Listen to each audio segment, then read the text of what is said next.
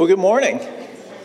I love our stretch break. Do you? Just a chance to stretch and fellowship together. It's kind of hard settling back in, but I love the structure we have to our worship service.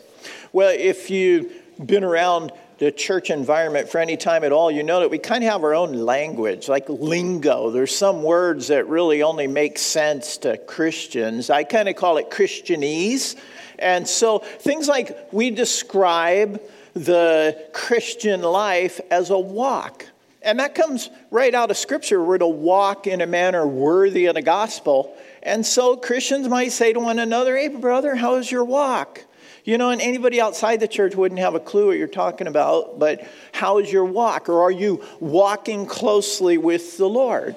And so we use these different terms, and Scripture even refers to our Christian life as a race, a certain sense of hurriedness there, a race, urgency. And so as we go through our Christian life, I think that a walk or a race is probably a good metaphor, in part because it brings to mind ideas of fitness and strength and health. And John, that's not coming up for me. If you can hit that, we'll get the slide up there in just a minute. I don't think that's the beginning. We'll back up. I'll back it up. There you go. So there's certain things in our Christian life, our walk, our race, that actually strengthen us. And they're referred to a lot of times as spiritual disciplines. And so some of those spiritual disciplines that lead to a healthy Christian walk might be things such as Bible study, prayer, witnessing, serving, giving, worshiping. We know that these are things we're to be about, and they strengthen us as believers. They strengthen us in our walk with Christ. Now, when you look and think about those spiritual disciplines and others like it, how important is worship to you? Does it rank near the top of the list, or maybe further back? Maybe one of the last ones. Yeah, it's okay.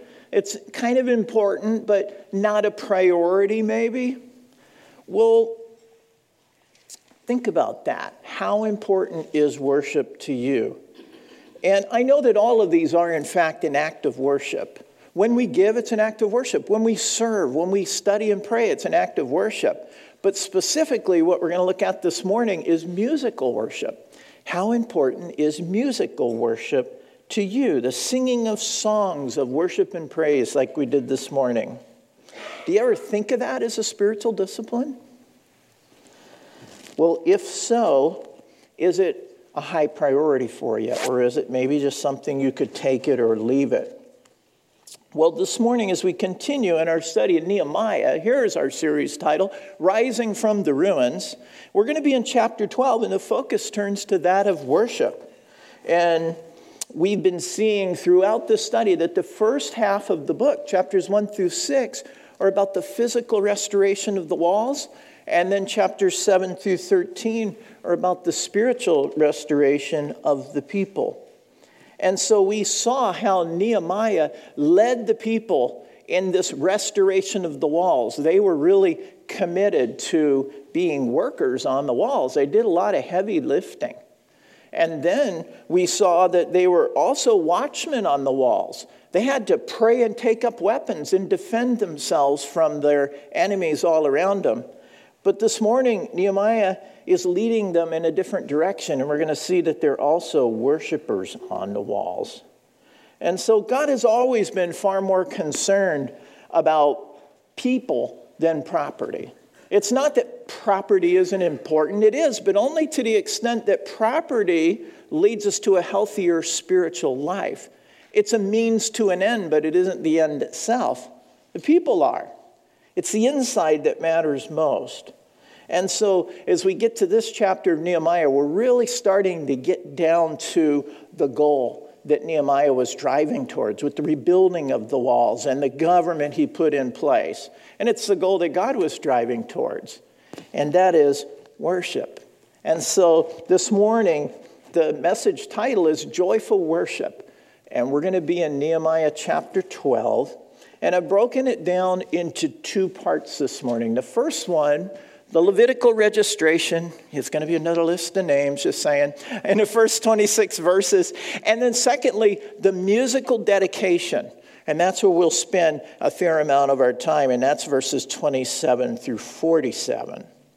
So again, our chapter starts out, once again, with the long list of names. This is the fourth time in which we've seen this in the book. The first was in chapter 7, and it was a tally of all the people who had returned to Israel with Zerubbabel in that first wave. And then the second list was in chapter 10, where it listed the people who sealed the commitment that they made to God. And then last time in chapter 11, we saw the people who agreed to relocate from the country into the city of Jerusalem. And now finally here in chapter 12, we're going to see a list of priests and Levites who serve in the temple. And this is like the clergy of the time. And so they're going to be listed out. I think reading all of these names can be a little bit like reading the phone book. Would you agree? Have you ever just read the phone book? I realize there's some younger people here looking at me like, what's a phone book? Is that a new social media? Is that like a catalog where you shop for a new iPhone? Is that what a phone book is? No, it's a directory of all the people and all of their names and their phone numbers. It kind of feels like reading a phone book.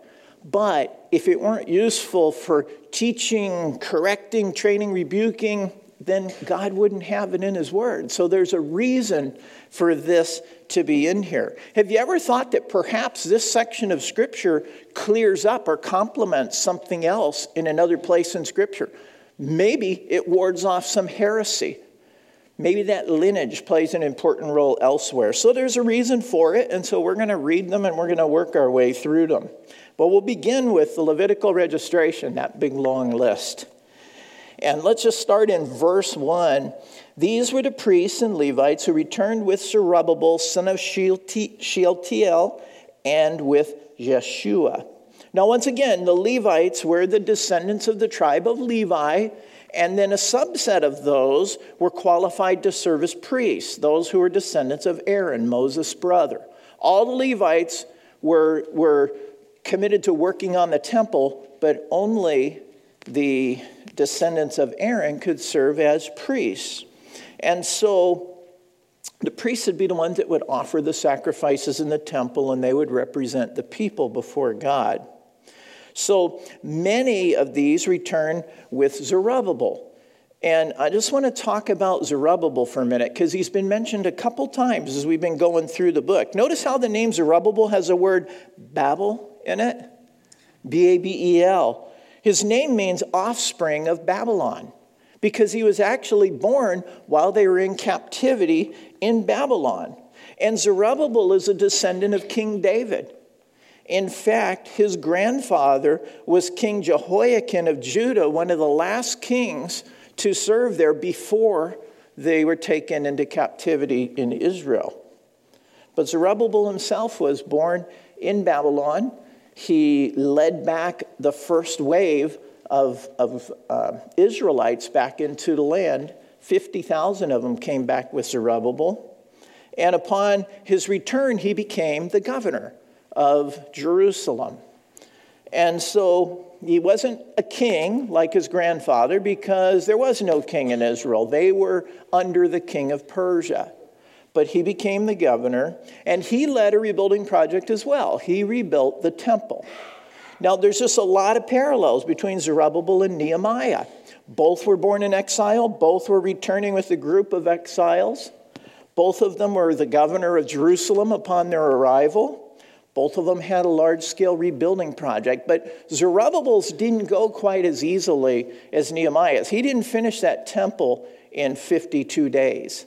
In fact, it took several years just to lay the foundation. And then there was an 18-year pause because of the opposition, the enemies that are around Israel. And then it took another 4 years to finish the building itself. So it was like 24 years total to finish that temple. And at one point, Zerubbabel got to the point where he was ready to quit. He said, this is just too hard. It's too big a task. I don't feel like I could go on. And it was at that moment that God gave Zerubbabel one of the most familiar and beautiful promises in the Bible. He gave it to him through the prophet Zechariah. And it's found in Zechariah 4:6. I'll read it to you. It says, this is the word of the Lord to Zerubbabel, not by might, not by power, but by my Spirit, says the Lord Almighty. See, God was telling him that the rebuilding of this temple would only be accomplished by God's Spirit, not by human effort alone. God didn't want Zerubbabel trying to do it on his own. And so we're guilty of that sometimes, aren't we? Trying to do something on our own, prayerless and powerless in our own strength, without the wisdom, direction, blessing of God. We can be guilty of that too. Psalm 127:1 says, unless the Lord builds the house, its builders labor in vain. Unless the Lord watches over the city, the watchmen stand guard in vain. Now, this doesn't mean that the Lord picks up a hammer and nails and starts working on the building, but it means that God is sovereign, and apart from his involvement in the things we're doing, nothing that we do will be of any lasting value. And so we need to remember the Lord and not try to go it on our own. This was an important reminder for Zerubbabel, because the whole reason that the Israelites were taken into captivity is because when they got into the land and they enjoyed the prosperity, they forgot the Lord. They began to think that we did this on our own. My own hands have created this wealth and this prosperity for me. And God, that is really the heart of idolatry. It's self-worship. It's not the worship of God. And so God is reminding Zerubbabel here, not by might, not by power, but by the Spirit of God, that you will accomplish this. Don't forget me as you go about this project of rebuilding the temple. And so that's a little bit of a background on Zerubbabel, and it's really important because this is central to where the nation of Israel is right now. They're coming back from a time of forgetting God, and they're coming back into the land, and they're learning once again to lean on the Lord for his power and his strength. So now we come to the names. We'll go through these. Sariah, Jeremiah, Ezra, Amariah, Malach, Hattush, I'm not going there. Shechaniah, Rehum, Meremoth, Iddo, Ginnethon, Abijah, Mijamin, Moadiah, Bilgah, Sheremiah, Joiarib, Jediah, Salu, Amok, Hilkiah, and Jedaiah. These were the leaders of the priests and their associates in the days of Jeshua. The Levites were Jeshua, Binnui, Kadmiel, Sherebiah, Judah, and also Mattaniah, who together with his associates was in charge of the songs of thanksgiving. Bakbukiah and Unai, their associates, stood opposite them in the service. Now this 8 and 9, look at these people here. It's not describing like military leaders or political leaders. It's describing worship leaders. In our text, it's calling them out. Mattaniah and his associates were in charge of the songs of thanksgiving. And verse 9 says their associates stood opposite them in service. In other words, their praise and worship would go back and forth between two groups of people. It's something known as antiphonal worship. And it's a little bit like the last song we sang this morning. The worship team led and we responded, and they led and we responded. Antiphonal worship. And we're going to see that come up again in our text in a few verses. So these are the worship leaders. And then verse 10, Jeshua was the father of Joachim. Joachim, the father of Eliashib. Eliashib, the father of Joiada. Joiada, the father of Jonathan. Jonathan, the father of Jaddua. Verse 12, in the days of Joachim, these were the heads of the priestly families of Sariah's family, Meriah and Jeremiah, Hananiah, of Ezra's, Meshullam and Amariah, of Amariah's, Jehohanan, of Maluk's, Jonathan, of Shechaniah's, Joseph, of Haram's, Adnah, of Merimoth, Helkiah, of Edos, Zechariah, of Ginnethons, Meshullam, of Abijahs, Zikri, of Miniamins, and of Muadiahs, Piltai, of Bilgahs, Shammua, of Shemaiahs, Jehonathan, of Joribs, Mattenai, of Jedidiahs, Uzi, of Saluz, Kalai, of Amaks, Eber, of Hilkiahs, Hashabiah, of Jedidiahs, Nathaniel. So these are all this list of these heads of the priestly families, and then it keeps going with the rest of the Levite families. These are Levites, but they're not descendants of Aaron, so they're not qualified to serve as priests in the temple. Verse 22, the family heads of the Levites in the days of Eliashib, Joiada, Johanan, and Jaddua, as well as those of the priests, were recorded in the reign of Darius the Persian.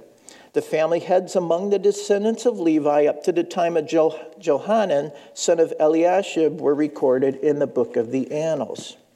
And now the leaders, verse 24. And the leaders of the Levites were Hashabiah, Sherebiah, Jeshua, son of Kadmiel, and their associates who stood opposite them to give praise and thanksgiving. One section responding to the other is prescribed by David, the man of God. So here's that antiphonal worship again. Two groups standing opposite one another. And one gives a song of praise and the other one responds, almost like we did again this morning. It continues, verse 25. Mattaniah, Babukiah, Obadiah, Meshullam, Talmon, and Akub were gatekeepers who guarded the storerooms at the gates. They served in the days of Joachim, son of Yeshua, the son of Jozadak, and in the days of Nehemiah the governor, and of Ezra the priest and scribe. So these storerooms were usually in the gates or in the temple structure itself, and it's where they kept the first fruits and the tithes and offerings that the people of Israel brought forward. And they were of tremendous value, and so they had to have men positioned there as guards. Now think about it. You're a descendant of Levi. Your role is to serve at the temple, and you get the job of gatekeeper, doorkeeper, guard. It kind of sounds menial, doesn't it? It doesn't sound like a great deal. You're not like the high priest or a priest or anything like. You're just a doorkeeper, making sure nobody comes in and plunders the offerings, the grain and the fruit that was given. That would almost seem a little bit menial, but here's the thing. There are no insignificant, demeaning roles in the kingdom of God. Every single one of them is important, and God takes notice of it. He lists the gatekeepers here. I'm sure you're familiar with the first half of Psalm 84:10. It says this, better is one day in your courts than 1,000 elsewhere. We sing that, right? But listen to what the second half of that verse says. I would rather be a doorkeeper in the house of my God than dwell in the tents of the wicked. Isn't that beautiful? The doorkeepers were like ushers. They were some of the first to arrive and some of the last to leave. They got to dwell in the presence of God longer than anybody else. They loved their role. It wasn't demeaning. It wasn't unimportant. It was an honor because they were serving the Lord. I had a brother in our church who told me a while back that he'd be retiring soon. And he said, and when I do, I'm going to be knocking on the door looking for work to do. I want to serve in any way I can. And he said, I don't care if I have to clean toilets. I want to serve. Isn't that a beautiful attitude? I don't care. I'll clean toilets in the house of the Lord. It'll be an honor.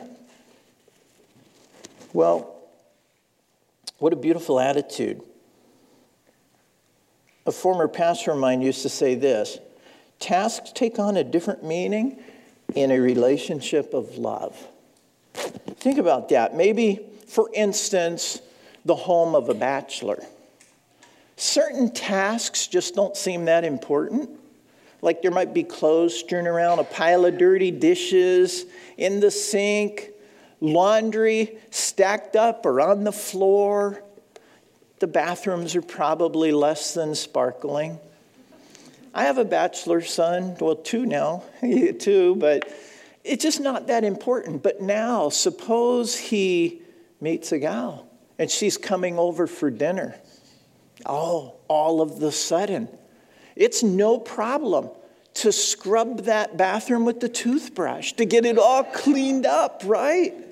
Why? Because tasks take on a different meaning in a relationship of love, right?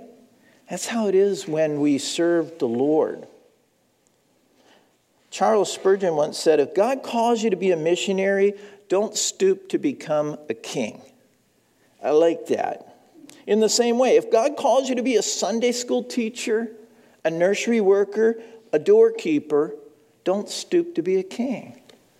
If God calls you to scrub toilets in the church, don't stoop to be a king. See, he's saying, what it's saying is that a job in the house of the Lord is a great honor. And it's better to serve in the lowest of jobs in the house of the Lord than in the most highly desired, recognized role out in a secular place. To serve the Lord, it's an honor and it's not menial. So here, God even puts down the names of the doorkeepers, the gatekeepers. And they were priests serving in this capacity. I think that's beautiful. We need to keep that in mind as we think about our own acts of service. I told you before, I used to love it. One of our now retired elders who lives back east, you used to find him on a Sunday morning on the floor in the nursery with the kids. And I loved that. It was not beneath him. He took that role as a joy. He was serving the Lord. So here are these names and roles of the Levites and the priests who served in the ministry of the temple. And did you know that if you're a child of God, then you too are a priest and you're part of a kingdom of priests? We sang that. I didn't realize that lyric was going to be in our song this morning. Thank you, Andy. Revelation 5:10 says, you, Jesus, have made them, the church, to be a kingdom and priests to serve our God, and they will reign on the earth. We're part of a priesthood. How awesome is that? And so we're going to see more of the duties of a priest as we get into this second section now. We're going to look at the musical dedication starting in verse 27.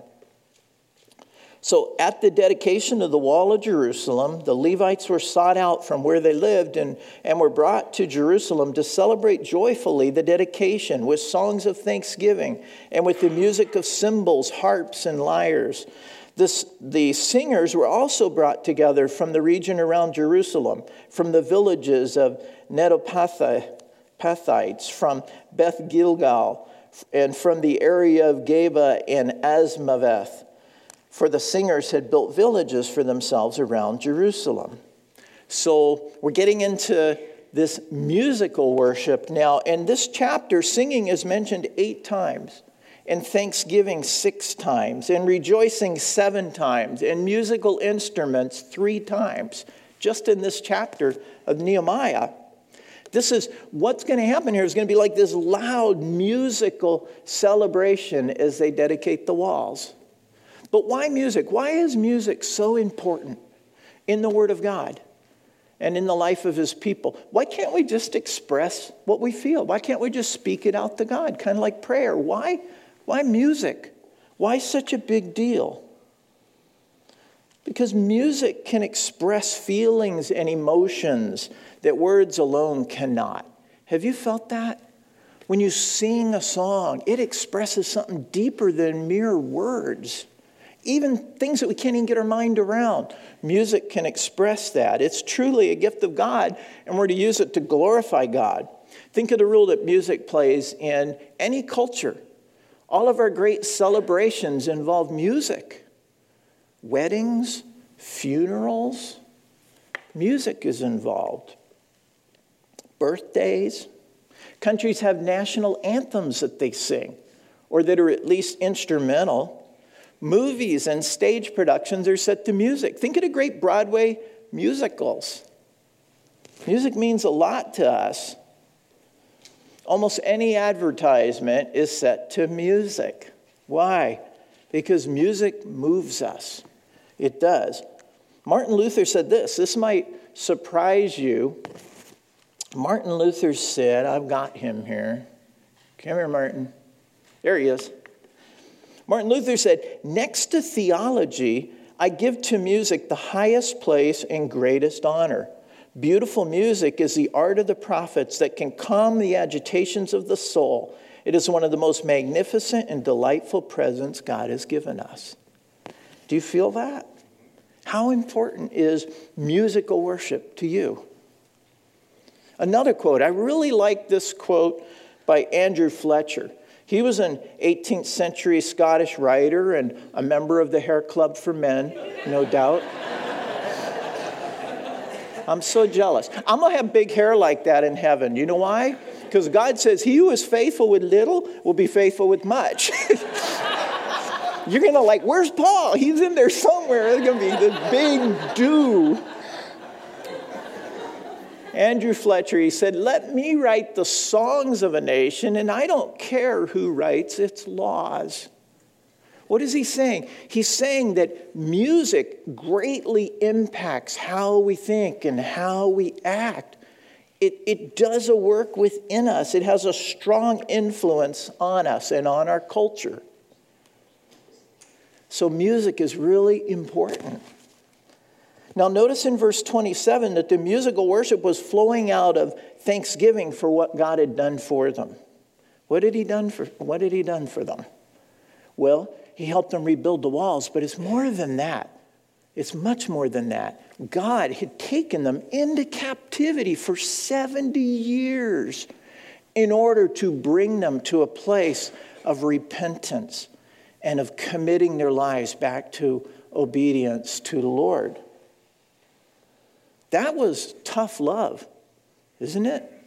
But God did it. He did it because he knew the outcome. Someone once said, "Oh, blessed affliction which works such desirable ends." Isn't that beautiful? Oh, blessed affliction. Do we think about it like that? What hard things has God brought you through? And in the midst of them, and hopefully especially at the end of them, did it result in worship, like musical worship? God, I'm lifting my voice and my praise to you because you are good. You are worth it. That's what worship means. We're declaring the worth, the value, the magnificence of God. So verse 30 then, when the priests and Levites had purified themselves ceremonially, they purified the people, the gates, and the wall. Now, this was a holy occasion. They are going to be coming before the Lord God Almighty. And he prescribed certain ways for sinful mankind to approach him.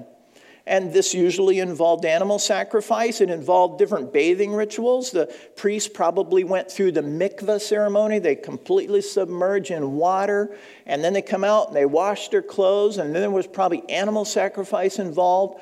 It doesn't say how they purified the people in the walls. Maybe they splashed water on them. Maybe there was blood involved. But there was a lot they had to go through in the Old Testament to be able to approach a holy God. But here's the thing. We too should purify ourselves before worship. How do we do that? Well, thankfully, we don't have to do it the way they did. 1 John 1:9 says, for believers today, if we confess our sins, he is faithful and just to forgive us our sins and what? Purify us from all unrighteousness. I think it's helpful to do that before even leaving home. I often think that if I don't confess my own sin, especially before coming up here to teach the Word of God, I feel like I'd be coming up there like with mud all over my feet and my hands, this sludge that we acquire as we walk in the world as broken people. And so we need to be cleansed. We need to be purified. Then we can come to worship with the right heart and the right attitude toward God. Now, maybe you don't feel that way when you come in. Hopefully worship and the study of the Word of God changes that. And before you leave, you're confessing to God and you're worshiping him with a clean heart. So if we confess our sins, he'll purify us. So we too are called to purify ourselves. And I think it's important before worship so that we can worship God rightly. Then in verse 30 it says, I had the leaders of Judah go up on the top of the wall. I also assigned 2 large choirs to give thanks. One was to proceed on top of the wall to the right toward the dung gate. Now, it's important to note that these leaders are not performers. They're not.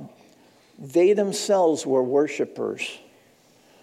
And they were filled with this thanksgiving and the overflow of this thanksgiving for what God had done for them. The result of that, the overflow, was worship and celebration. I've been to churches where the music ministry feels like a performance. And it just doesn't feel right to me. It's a highly polished production. But it didn't feel to me, maybe I was just critical, but it just didn't feel to me like the leaders were worshiping. It felt like they were performing. And in some cases, it didn't feel like the congregation was worshiping. They're being entertained. Wow, that was a good one. They nailed that one. It was more like a performance. See, the best way to lead others in worship is to be a worshiper. For ourselves to worship. It doesn't have to be perfect, but it should be genuine. Should be. And I love that about our worship team. They're up here to worship the Lord, and in doing so, to lead us in worship. I heard about a church that had a man in the choir who just couldn't sing.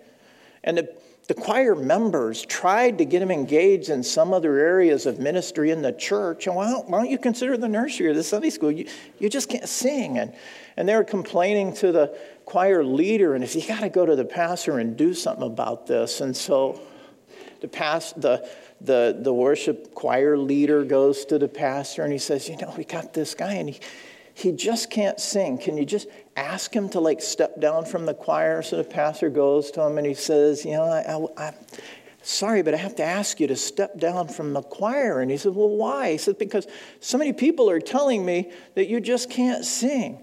And the man says, well, that's nothing. He says, 50 people have come to me and told me you can't preach and you're still here. Well, we want to give our best to God, but I'll take a joyful noise over a worshipless performance anytime. It doesn't have to be pitch perfect, but it does have to be genuine and sincere. It has to be an act of worship. So these are worshipers. And verse 32, more names. Hoshea and half the leaders of Judah followed them, along with Azariah, Ezra, Meshullam, Judah, Benjamin, Shemaiah, Jeremiah, as well as some priests with trumpets. And also Zechariah, son of Jonathan, the son of Shemaiah, the son of Mattaniah, the son of Micaiah, the son of Zakur, son of Asaph, and his associates, Shemaiah, Azarel, Malalai, Galilai, Maai, Nathaniel, Judah, and Hanani, with musical instruments prescribed by David, the man of God. Ezra the scribe led the procession. Now, there were probably thousands of people on the walls. They're going up on the walls to celebrate because, for one, God had helped them rebuild these walls. And so they bring their worship to that very place, but also it was going to be a testimony to the nations around them. Remember back in chapter 4, I think it was, when Sanballat and Tobiah, they were ridiculing Nehemiah and his men. They said, these walls you're building, if a fox runs up it, they're going to fall down. This isn't going to stand up. They were trying to discourage them and get them to quit doing the work. Well, now what? We got thousands of people going up on these walls to worship, and they're not falling down. They were massive walls. They stood 40 feet high, and they had a thickness between 8 and 24 feet. This, again, is a picture of a 90-meter section of Nehemiah's wall that was unearthed in 2007 by Eilat Mazar, the female archaeologist in Jerusalem. And those areas highlighted in blue are some of the watchtowers that he rebuilt. And then this area in red is part of the wall there that Nehemiah's team rebuilt. And you don't get much of a sense of scale there, but here, look at this picture. Again, the watchtowers in blue, the rebuilt wall in red. And see that lady in the upper right? That gives you a sense of the size of these walls. Now, they had, I think it would be in the thousands of people in two different groups going around these walls worshiping. And so then back to verse 36, it says they worshiped with musical instruments prescribed by David, the man of God. Now, I get real curious when I see things like that. Well, where did David prescribe that? Well, I dug it up. 1 Chronicles 15:16. I'll read it to you. It said, David told the leaders of the Levites to appoint their brothers as singers to sing joyful songs accompanied by musical instruments, lyres, harps, and cymbals. He appointed these people to lead in worship. Now look at the instruments that are named here. There's always been controversy over what kind of music God likes. What do you think? What kind of music does God like? There's at least 22 different instruments named in the Bible. You see some of them here. They include cymbals, harps, lyres, horns, trumpets, flutes, tambourines, drums, Jake. There's drums in the Bible. Bells, and so on. But in all these instruments, I couldn't find one mention of a pipe organ. You know? That didn't come into the church until the first documented use of a pipe organ in a church was in the 10th century. Yet, it became known as the sacred instrument. In fact, the only sacred instrument. For centuries, churches said it's a pipe organ or nothing. And some churches don't even use instruments at all today. Some still insist on a pipe organ, the sacred instrument. Now, I don't have any issue with pipe organs. They're beautiful. I've been in a church, and the sound of that, full sound of that pipe organ, it's awesome. It's inspiring. But to say that you can't use anything other than a pipe organ, I think that's false. Way back in 1500s, so we saw Martin Luther. In the 1500s, he said this, how has it happened that in the secular field there are so many fine poems and so many beautiful songs, while in the religious field we have such rotten, lifeless stuff? I like Luther. I like how he thinks. He's like, this is bad. Some of the Christian music in the 70s was pretty bad too. But it was lifeless. And so Luther took some of the popular tavern songs and love songs, and he set them to Christian lyrics. And people at the time said, that's devil music. You can't use that tune in the church. I mean, tunes like A Mighty Fortress is Our God. Now we look at that and go, that's sacred music. Back then they said, that's devil music. You can't do that. Now, many of the tunes that Luther wrote were written just for the church, but he took popular tunes and he applied them to the church. Rick Warren, in his book, The Purpose-Driven Church, wrote, we invite the unchurched to come and sit on 17th century chairs, which we called pews, sing 18th century songs, which we call hymns, and listen to 19th century instruments, such as a pipe organ, and then we wonder why they think we're out of date. I'm afraid that we'll be well into the 21st century before some churches start using the instruments of the 20th century. Isn't that something? A lot of people in churches don't like change, right? How many Christians does it take to change a light bulb? Change? Who said anything about change? We're resistant to change. But think about how much musical styles and genres have changed just in the last 100 years. Think about it. We've gone from opera to jazz to country, blues, disco, rock, pop, hip-hop, rap. That one, rap music, I swear that's an oxymoron. You can either have rap or you can have music. I don't understand rap music. It doesn't seem like it goes together. But yet, I hear it enough. It's kind of catchy. But we have all these genres of music, and one of the things we got to really be careful of is different generations relate to different types of music. And so music can be something that separates us, that stratifies us as believers. Some believers prefer traditional music. And a lot of times that's older Christians prefer traditional music, and then maybe younger Christians prefer something more contemporary. And you can find churches that only do traditional music. You can find churches that only do contemporary music, and their membership reflects that choice. Ne'er the two shall meet. And so it can be dividing. And here at Riverside, we really strive to be an intergenerational church. And I think if you looked around during the first half of our service, I think we're doing a pretty good job at that. You see a lot of singles, young families, seniors. And I personally believe that that is a greater act of, I think is more glorifying to God, I'll put it that way. Because despite our differences, when we can come together unified and worship the Lord with one voice, I think that's beautiful to the Lord. And I think it's also a better environment for discipleship with older believers teaching younger believers. That's what Scripture wants us doing. So we strive to be an intergenerational church. But it takes work, especially when it comes to this area of music. So you might prefer contemporary music and wish that all of our worship was Hillsong, and you might prefer hymns. Last week we had mainly hymns. You might want that all the time. But see, to be an intergenerational church, we have to set aside some of our individual preferences. I like this better, but for the joy of seeing my brothers and sisters worship in a format that is really meaningful to them, I'm going to set aside my preference. And I'm going to look at what God's doing as I'm part of an intergenerational church.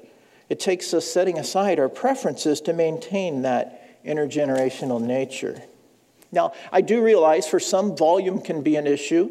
There is, if that's an issue for you, whether you struggle to hear or maybe it's just some people are just sensitive to loud noise. There is a map in the office that shows the different areas, green, yellow, red, where the volume that you experience varies greatly.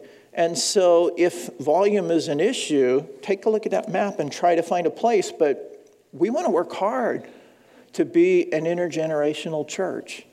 We want to set aside our own preferences so that we can be that. Well, here in our text, these Israelites, this was rich, lively worship music, as we're going to see.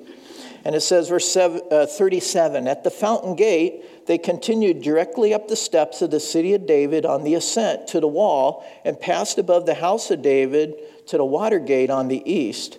The second choir proceeded in the opposite direction. I followed them on top of the wall, together with half the people, past the Tower of the Ovens to the broad wall, over the gate of Ephraim and Jeshanah gate and Fish gate, the Tower of Hananel and the Tower of the 100 as far as the Sheep gate. At the gate of the guard, they stopped. So what are they doing here? Well, this is a kind of an overhead view of the walls at the time of Nehemiah. Now, this is 2.5 miles of walls, and I put a little circle at the bottom. That's where they started, and these two choirs went on opposite sides from the south up to the north in worship. And they ended up there up at the top near the Sheep gate. Now, here's kind of an artist's rendition of the city at the time. And you can see the walls there. Now, I don't think it's almost like they show it like a castle with those, high and low spots. I don't know how the people would go up and down over those. I tend to think it was smooth on the top. But nonetheless, you kind of get a sense of it. Now, here's what I think. Given the way the text mentions twice how these worship leaders would stand opposite each other in antiphonal worship, I wonder if that's what was going on as they led these two choirs on the different sides of the walls. Maybe it was this antiphonal worship. One is singing out this praise, and then the other side is responding back and forth. And it's just spreading over the entire city and all of the people. I think that could be what was going on here. But we're going to see that this is this was loud worship. It was heard from a long ways away. So verse 40 says, the two choirs that gave thanks then took their places in the house of God. So did I, together with half the officials, as well as the priests. Eliakim, I need my glasses to read these names. Maaseiah, Miniamin, Mechaniah, Elionai, Zechariah, and Hananiah with their trumpets. And also Maaseiah, Shemaiah, Eleazar, Uzi, Jehohanan, Malchijah, Elam, and Azer. The choir sang under the direction of Jezrahiah. And on that day they offered great sacrifices, rejoicing because God had given them great joy. The women and children also rejoiced. The sound of rejoicing in Jerusalem could be heard far away. Isn't that cool? It says in verse 43 that on that day they offered great sacrifices, rejoicing because God had given them great joy. Now, when I read that, I thought something very different than what every other scholar I've seen has said on this. And I went digging into this because I question. Most scholars believe that this is referring to the burnt offerings and other sacrifices that were given as part of the purification. It says on that day they offered great sacrifices. But the context within that verse and this section of the chapter is not the purification, it's the worship. I think it's talking about a sacrifice of praise and worship personally. Now, I could be wrong, but let me point you to something here. Psalm 69, verses 30 and 31 say this Old Testament. I will praise God's name in song and glorify him with thanksgiving. This will please the Lord more than an ox, more than a bull with its horns and hoofs. Isn't that cool? A sacrifice of praise is better, more pleasing to the Lord than an animal sacrifice. Well, now fast forward to the New Testament. Hebrews 13:15 says, through Jesus, therefore, let us continually offer to God a sacrifice of praise, the fruit of lips that confess his name. I kind of think that's what's going on in this verse. It's a sacrifice of praise. Worship is something that we give up to God like a sacrifice, like an offering. If we think, I'm not big on worship because I don't really get anything out of it, then we've missed the whole point. It's not at all about what we get out of it. It's about what we give to God, what we offer to him. Worship is not about us and what we get out of it. It's about God and what we give him. And so we're to offer this sacrifice of praise. So keep thinking as we think back to that original question, how important is worship to us as a spiritual discipline? Well, maybe as we start to understand really the purpose of worship, maybe that level of importance in our minds starts to change. Verse 43 also says the women and children also rejoiced. See, this time was a time of worship for everyone. I love that. And that's why I love what we do here at Riverside, where our children are with us in the first part of the service. They get to see their mommy and their daddy worshiping the Lord. And they get to participate. We have some young voices here that sing out, and I love it. It's beautiful. And then they can go to Sunday school and learn at their own level. But they're all together here worshiping, and that's just what they did here in Nehemiah's time. And then at the end of 43, it says that the sound of rejoicing in Jerusalem could be heard far away. Cool. Back in 1994, a group of friends and I from church made a trip. I was living in Albuquerque, and we made a trip up to Boulder, Colorado to attend one of the very first Promise Keepers conventions. I think it was probably the third year, but it was like the first big one. And it was held there, I think it was the University of Colorado. And so we got together and we went up there, and it was awesome. And then the next year, they outgrew that, so they went to the old Mile High Stadium in Denver. There were 55,000 people in Boulder. There were 75,000 people in Mile High Stadium. It was packed.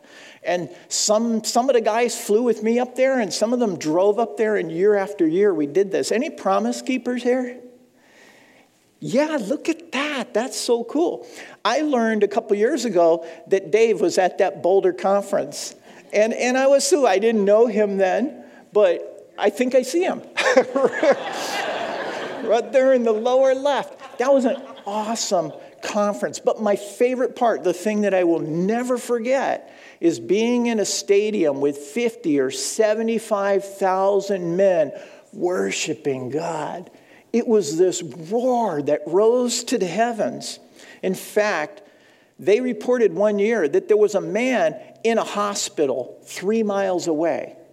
And he opened the window to his room, and he could hear the voices of the men worshiping in the stadium 3 miles away. He said it was like a choir from heaven. Wouldn't that be awesome? Well, that's what our text says here. This rejoicing, the sound of rejoicing in Jerusalem could be heard far away. I think that's cool. Verse 44. And at that time, men were appointed to be in charge of the storerooms for the contributions, first fruits, and tithes. From the fields around the towns, they were to bring into the storeroom the portions required by the law for the priests and the Levites. For Judah was pleased with the ministering priests and Levites. They performed the service of their God and the service of purification, as did also the singers and gatekeepers, according to the commands of David and his son Solomon. For long ago, in the days of David and Asaph, there had been directors for the singers and for the songs of praise and thanksgiving to God. That's really cool. They're getting back to what Israel had been. The time of David was like a high point for the nation of Israel. And then it went downhill from there, going down toward the captivity. But now they're returning. They're returning from the ruins, you might say. And I love that it says that the people brought these things joyfully. This is what supported the Levites and the priests so they could minister at the temple. Again, they didn't have land of their own. They couldn't farm it. They were dependent on the people. So this was their staff of sorts. But it also says that they were pleased with the ministering priests and Levites. I think it makes a difference, really. You're not giving. We had a Newcomers Connection Friday night. We're talking about giving. You don't give to the church. You give through the church. You give to the Lord. You don't give to the pastors. But yet every meal I eat, when we're giving thanks, I think about you guys because you make it possible for me to quit my corporate job and come here and study the Word of God and to do my best to teach it. And so that's only possible because of you.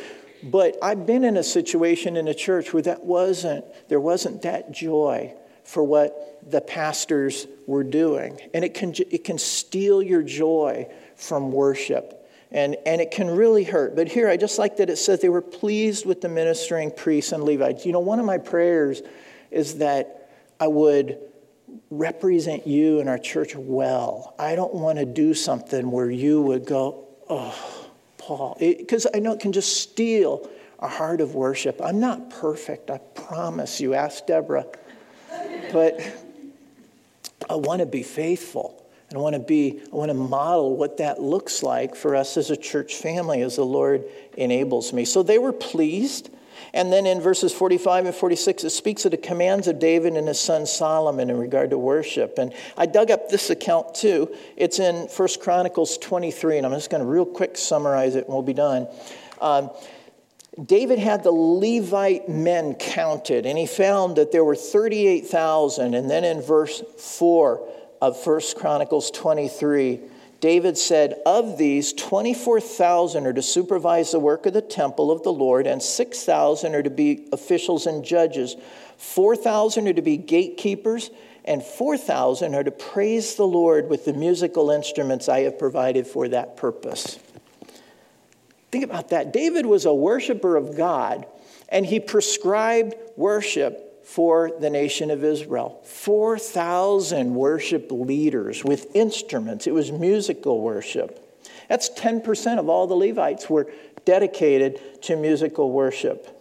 There was a tremendous emphasis placed on musical worship. But what about for us, New Testament believers? Is it the same? I think it is. I think even more so. I think there's an even greater emphasis on musical worship for us. I don't think it's optional. I don't think worship is an elective. I think it's really commanded in Scripture. Ephesians 5:19 says, Speak to one another with psalms, hymns, and spiritual songs. Get this, sing and make music in your heart to the Lord. Always giving thanks to the Father for everything in the name of our Lord Jesus Christ. In other words, the things he's done for us, there should be such thankfulness that it overflows in song. Make music in your heart as you're going about your day. And then finally in verse 47, so in the days of Zerubbabel and of Nehemiah, all Israel contributed the daily portions for the singers and gatekeepers. They also set aside the portion for the other Levites, and the Levites set aside the portion for the descendants of Aaron. That'd be the priests. So again, these tithes and offerings supported the work at the temple and the ministry of worship. I just ran out of time this week, and I didn't do a big fancy wrap-up slide, but just a couple points that I want to just bring this back to. Worship was a big deal. Musical worship was a big deal for the nation of Israel. And it should be for the church as well. I love that this is a singing church. I mean, I've been in churches where they just, this church sings because I believe it's an overflow from the heart of thankfulness and praise to God. And I think it's beautiful. I don't know how you feel about musical worship, but listen to this one final quote from A.W. Tozer. He says, I can safely say on the authority of all that is revealed in the Word of God that any man or woman on this earth who is bored and turned off by worship is not ready for heaven. Now, we're not going to just sit on clouds with harps, and heaven's going to be an awesome place, and we're going to be busy, but worship is going to be a really key part of it. See, music expresses feelings and emotions that words alone cannot. But we also have to be careful as a church body that we don't let music separate us. Different genres, different styles. We need to set aside some of our own preferences so that we can have the joy of worshiping as one unified body, so we can glorify God as one body and in one voice. Maybe there's times where you don't feel like worshiping. I've been there. And I was talking to a brother last Sunday, and some of my most memorable and meaningful times of worship came on Sundays where I didn't want to be there. But it's not about how I felt. I'm going anyway because God's worth it. And I'm going to worship him. And when we don't feel like worshiping, it's an even greater act of worship because it's a sacrifice of praise. And that brings great glory to God. Would you pray with me? Heavenly Father, there's just a lot in this text, but what we take away is that you are worthy of all our worship and our praise. And God, we need to grow in our understanding of that and our participation of it, God, because you're glorified by it. You gave us this gift of music, of song. And God, we want to use it to reflect back to you our praises and our thanksgivings, that you would be greatly glorified. Lord, I wish these windows opened and St. Charles could hear the praises of these people far away, ringing throughout the city. God, we love you and we worship you, and we lift up our praise to you in Jesus' name. Amen.